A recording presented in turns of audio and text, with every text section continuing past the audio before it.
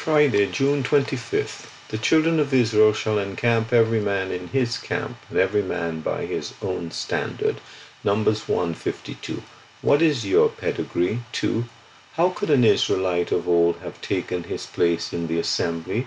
How could he expect to make any progress through the wilderness if he could not distinctly declare his pedigree? Impossible. So it is with Christians now. Can you declare your pedigree? Is this a thoroughly settled point with you? Are you clear as to this in the very depths of your soul?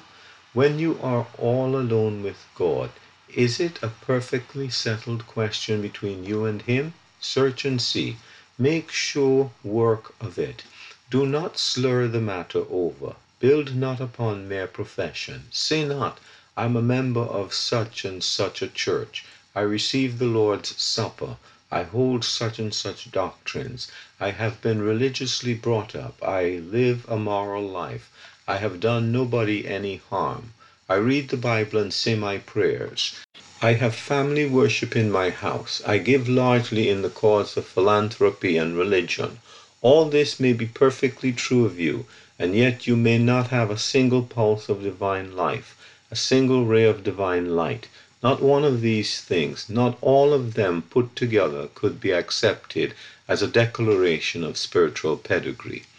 There must be the witness of the Spirit that you are a child of God, and this witness always accompanies simple faith in the Lord Jesus Christ.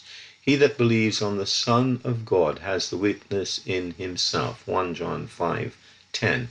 It is not by any means a question of looking into your own heart for evidences. It is not a building upon frames, feelings, and experiences. Nothing of the sort. It is a childlike faith in Christ. It is having eternal life in the Son of God. It is the imperishable record of the Holy Spirit. It is taking God at His word. C.H. Mackintosh.